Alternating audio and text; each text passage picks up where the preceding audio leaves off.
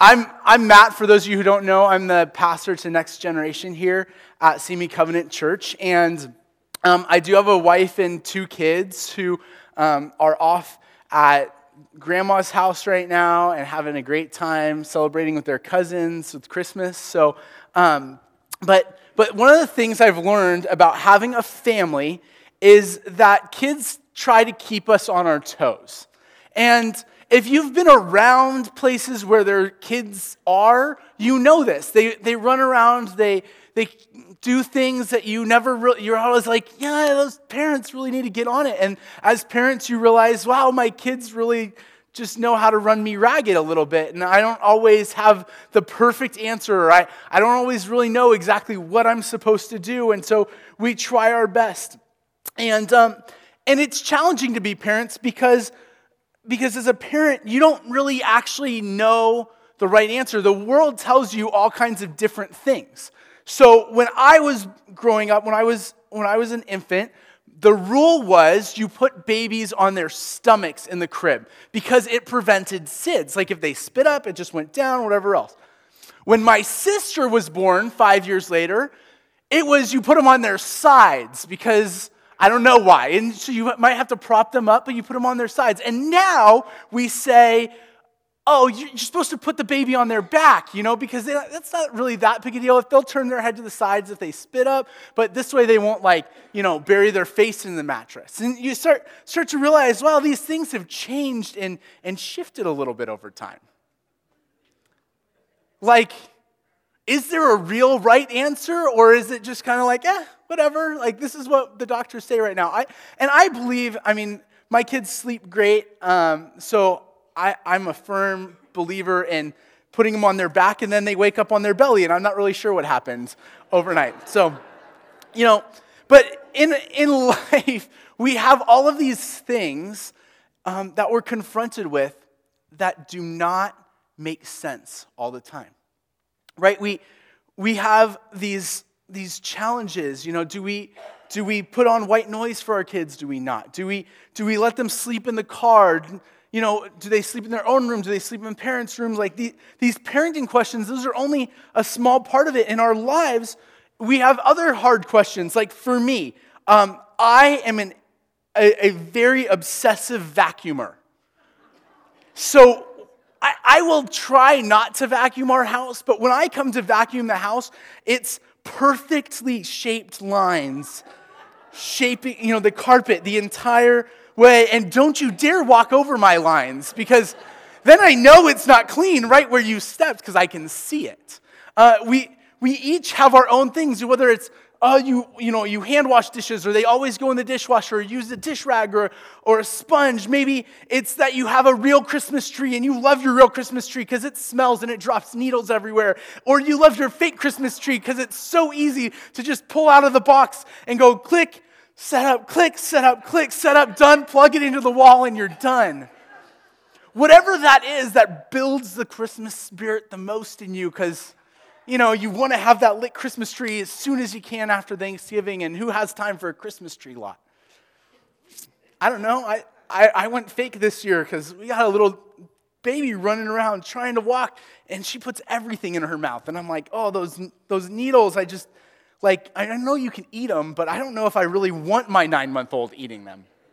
So, but our life choices, our moralities, those things that kind of drive us, what say things are right or wrong, all kind of come from different perspectives and different places and different ways we've been taught.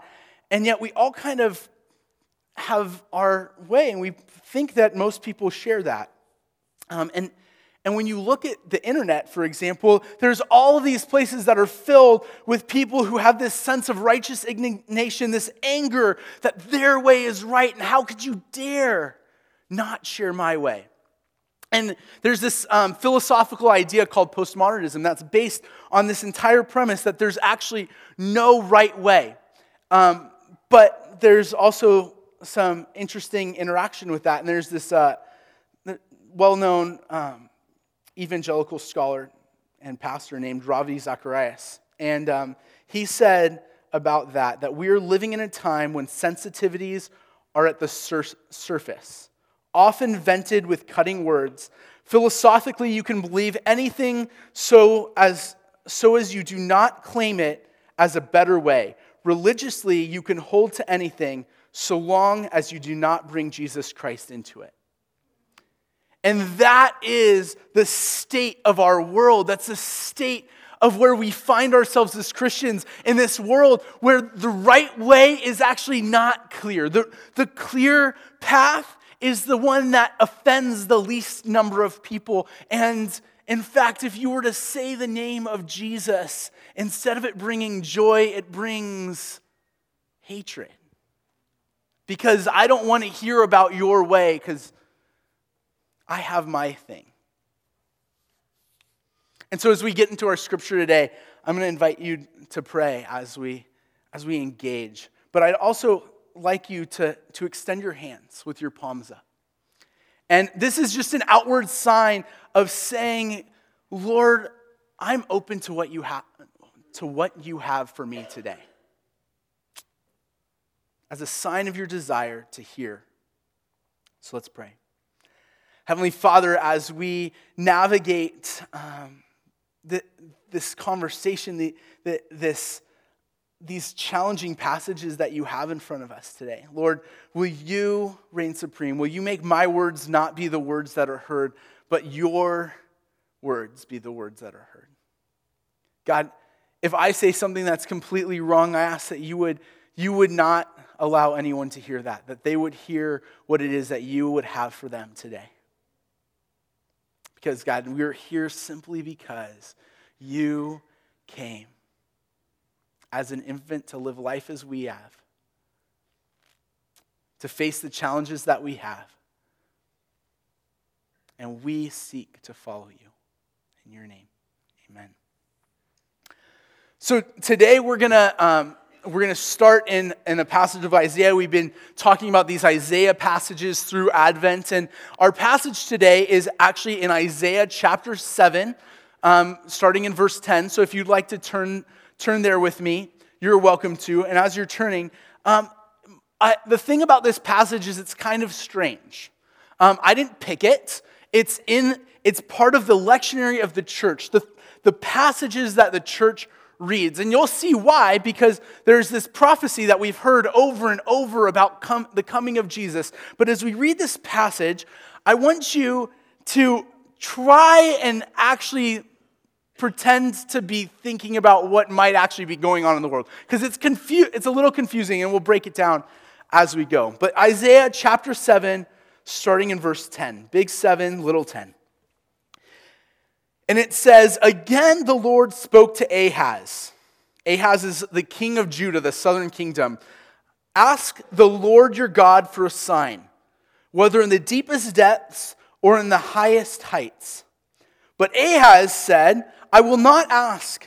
I will not put the Lord to the test." Now, what you might be thinking is, wow, that's exactly what Jesus says. Don't put the Lord your God to the test. Ahaz, man, he's an upright dude. You would be wrong. I said it's strange. Then Isaiah said, "Hear now, you house of David, is it not enough to try the patience of humans? Will you try the patience of God also?" So Isaiah is addressing him with this kind of cutting remark, but it seemed like he was a good guy, but I don't know. Verse 14, "Therefore the Lord himself will give you a sign. The virgin will conceive and give birth to a son and will call him Emmanuel. He will be eating curds and honey when he knows enough to reject the wrong and choose the right. For before the boy knows enough to reject wrong and choose the right, the land of the two kings you dread will be laid to waste. The Lord will bring on you and your people and on the house of your father a time unlike any since Ephraim broke away from Judah." That's the northern kingdom, Ephraim, Israel, broke away from Judah. "He will bring the king of Assyria." So here's the deal. Ahaz, we might think, okay, kind of upright guy, but there's obviously this conflict between Israel and Judah that's going on, and the result of all that is the king of Assyria is coming. Well, Ahaz realizes the king of Assyria is coming, and what he does is instead of aligning with Israel, with Ephraim, the northern kingdom, he aligns with Assyria. And he accepts the gods of the Assyrians, and he sacrifices his own children to the gods of the Assyrians, and he becomes the epitome of one of the worst followers of God there is. I don't know why Siri's talking to me. He becomes the worst of that, and you can find that story in Second Chronicles. But there's this battle between north and south, and what Isaiah says is that Assyria is coming, and he says, well, the logical thing for me to do then is to align with Assyria. If I align with Assyria, Assyria won't attack us. If I do what Assyria says, Assyria will not devastate us. But the end result of choosing the right thing, the logical thing, the most strategic thing, is that he actually chooses the thing that is not God's thing. He chooses gods who are not God. And Israel is laid to waste regardless, because he chooses not to follow God in the midst of this. Ahaz has a choice, and he chooses what seems right. And Isaiah invites him with the prophecy of Emmanuel to choose God, and he doesn't. That is the crazy thing about this passage. Prophecy invites us to a response. Now, my daughter, Eliana, she's learning how to walk, right? And as kids learn how to walk, they fall a lot.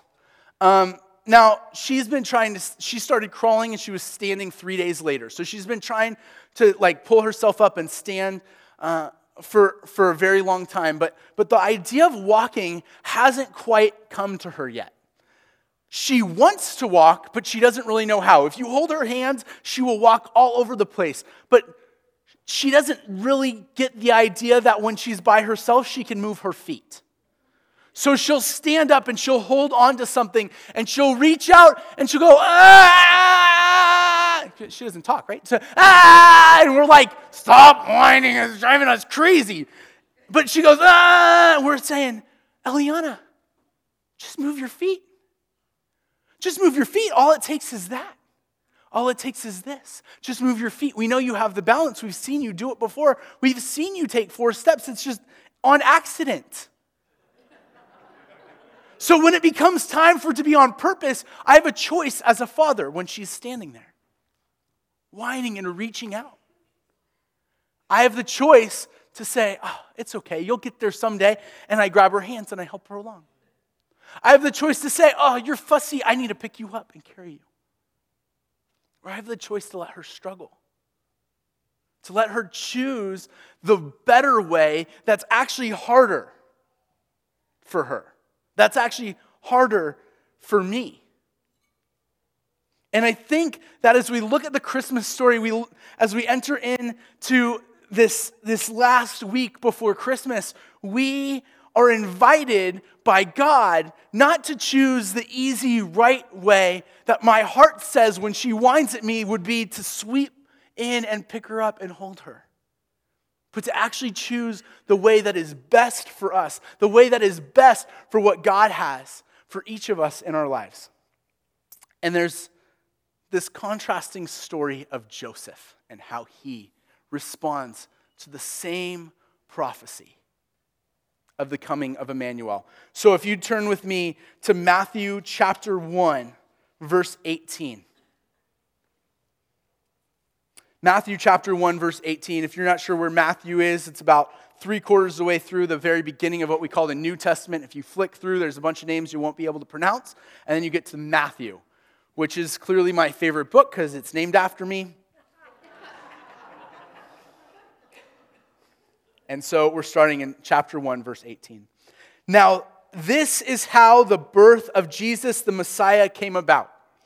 His mother Mary was pledged to be married to Joseph. But before they came together, she was found to be pregnant through the Holy Spirit.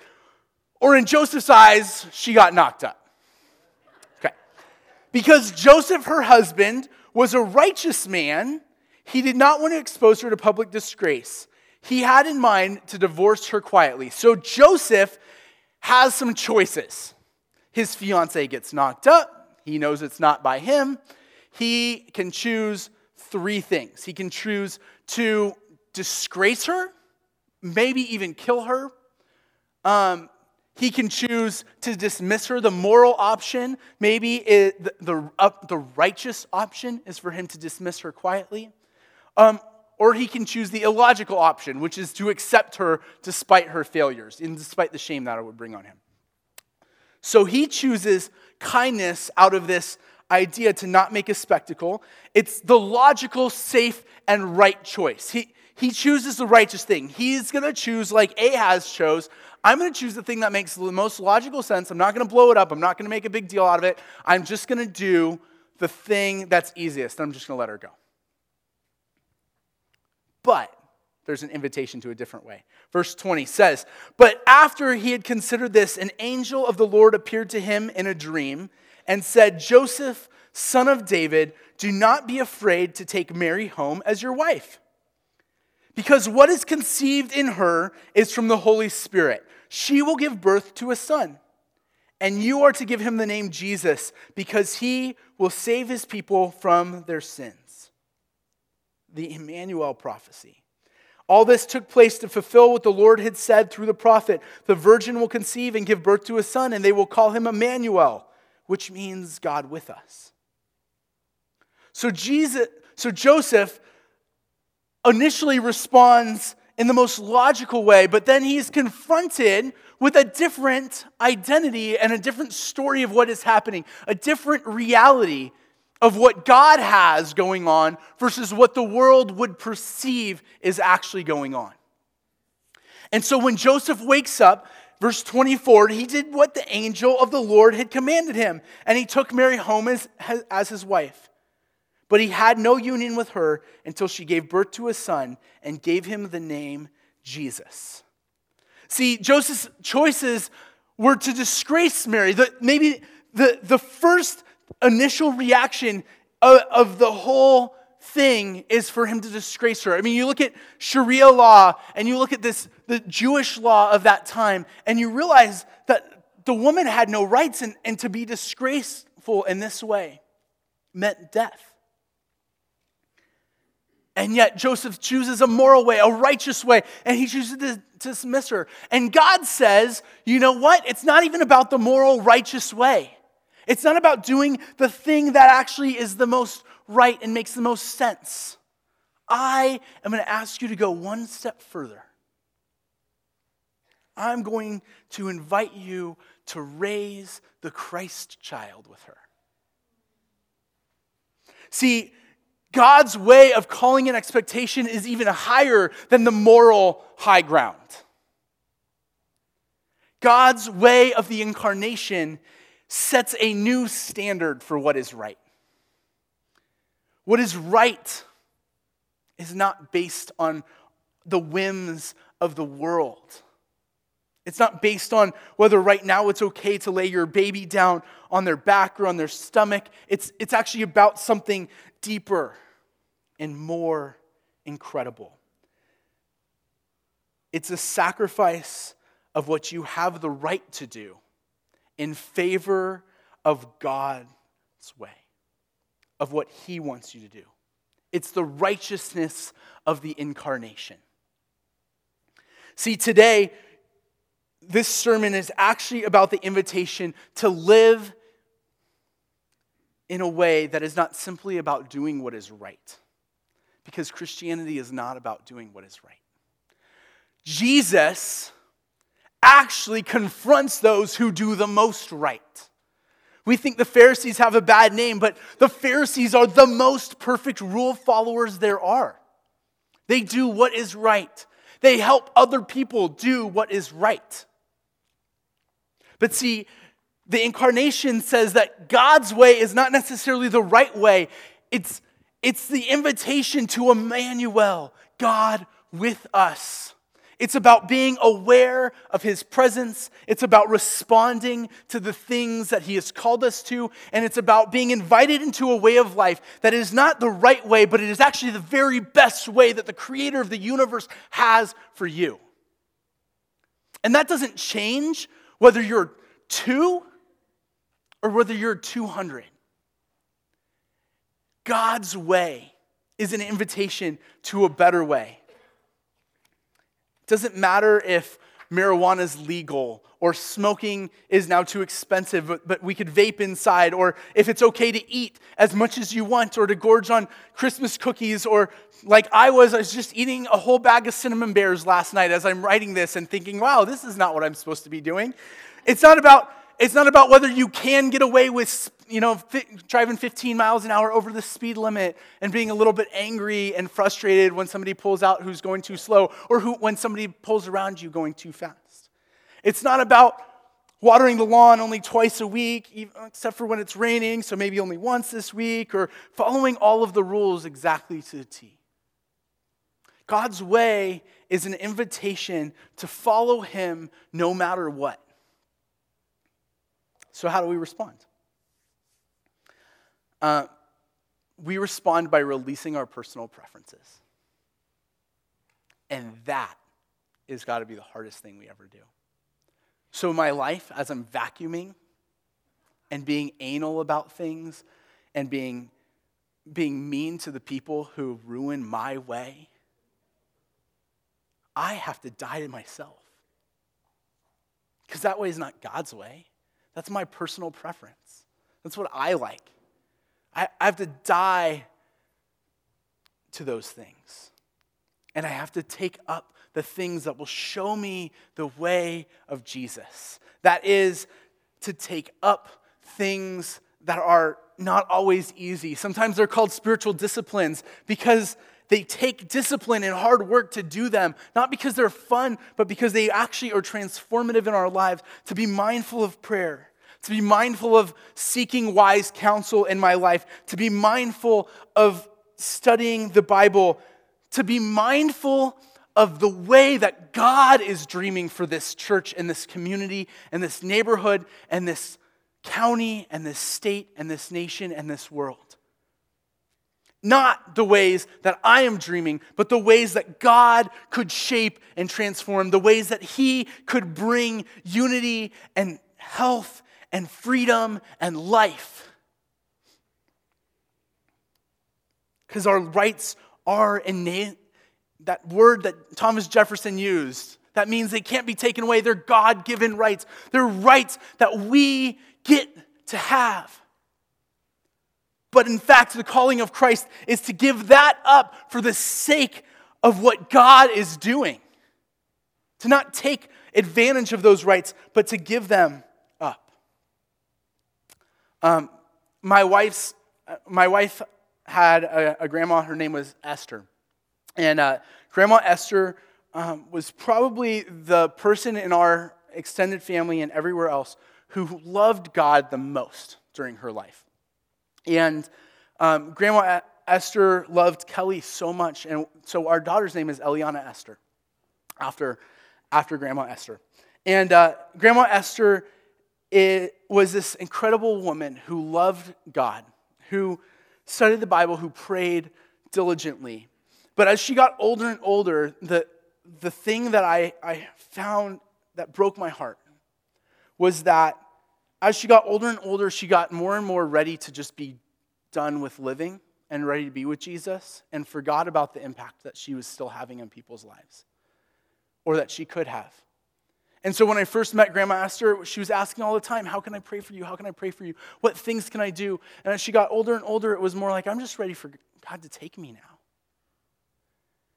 And my heart was broken, not because I didn't mourn with her and hope that she could see the glory, but that in fact she would see that her impact was not limited to her life being over because she was reaching 90.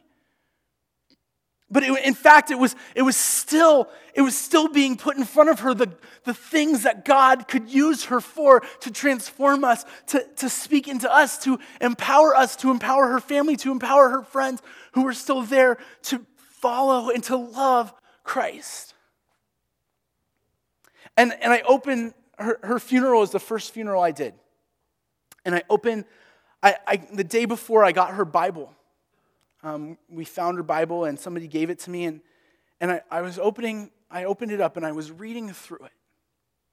And noticing over and over the ways that she had underlined and experienced this mentality that God was real and that knowing about him was enough, and leaving blank the next line that said, do something about it. And where I was excited for knowing what she believed, I was struggling with the hope that she could have used that in the lives of all the people she was around. See, the story of participating with God's way is actually a promise. It's a promise from the prophet Isaiah, not for the strong, but for the weak. The promise of Emmanuel is the promise of God committing to be with you in the hard situations, committing to live life with you, to be God present. It's for everyone who doesn't know how to speak or to be involved. It's for every person in the room that you see who does not simply have potential future or could be a potential future powerhouse. It's a promise for all of us to earnestly seek God and his vision, to empower one another to relationships outside of our comfort zone, to beyond simply doing what is right, and to take a step beyond, like Joseph, to be prepared to do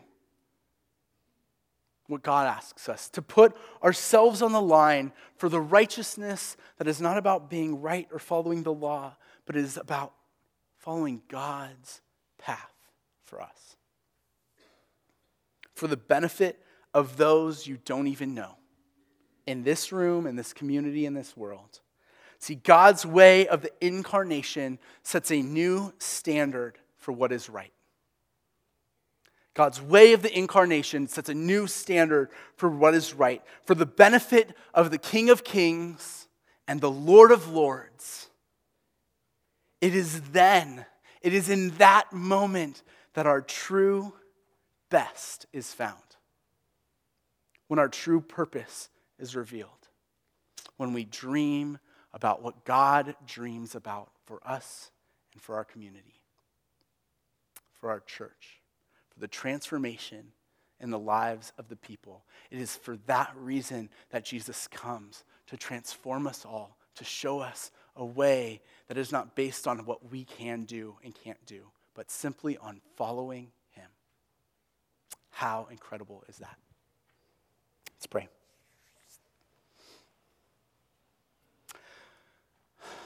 Heavenly Father, God of the universe, creator and maker of all things, bringer of life, Emmanuel, God with us.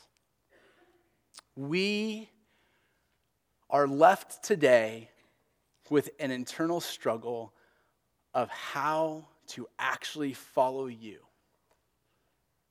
And Lord, maybe there are things that you've brought up in this time that you know we need to release, or to change, or to shift, relationships we need to renew, apologies that we need to make, ways of doing things that feed our brokenness rather than your glory.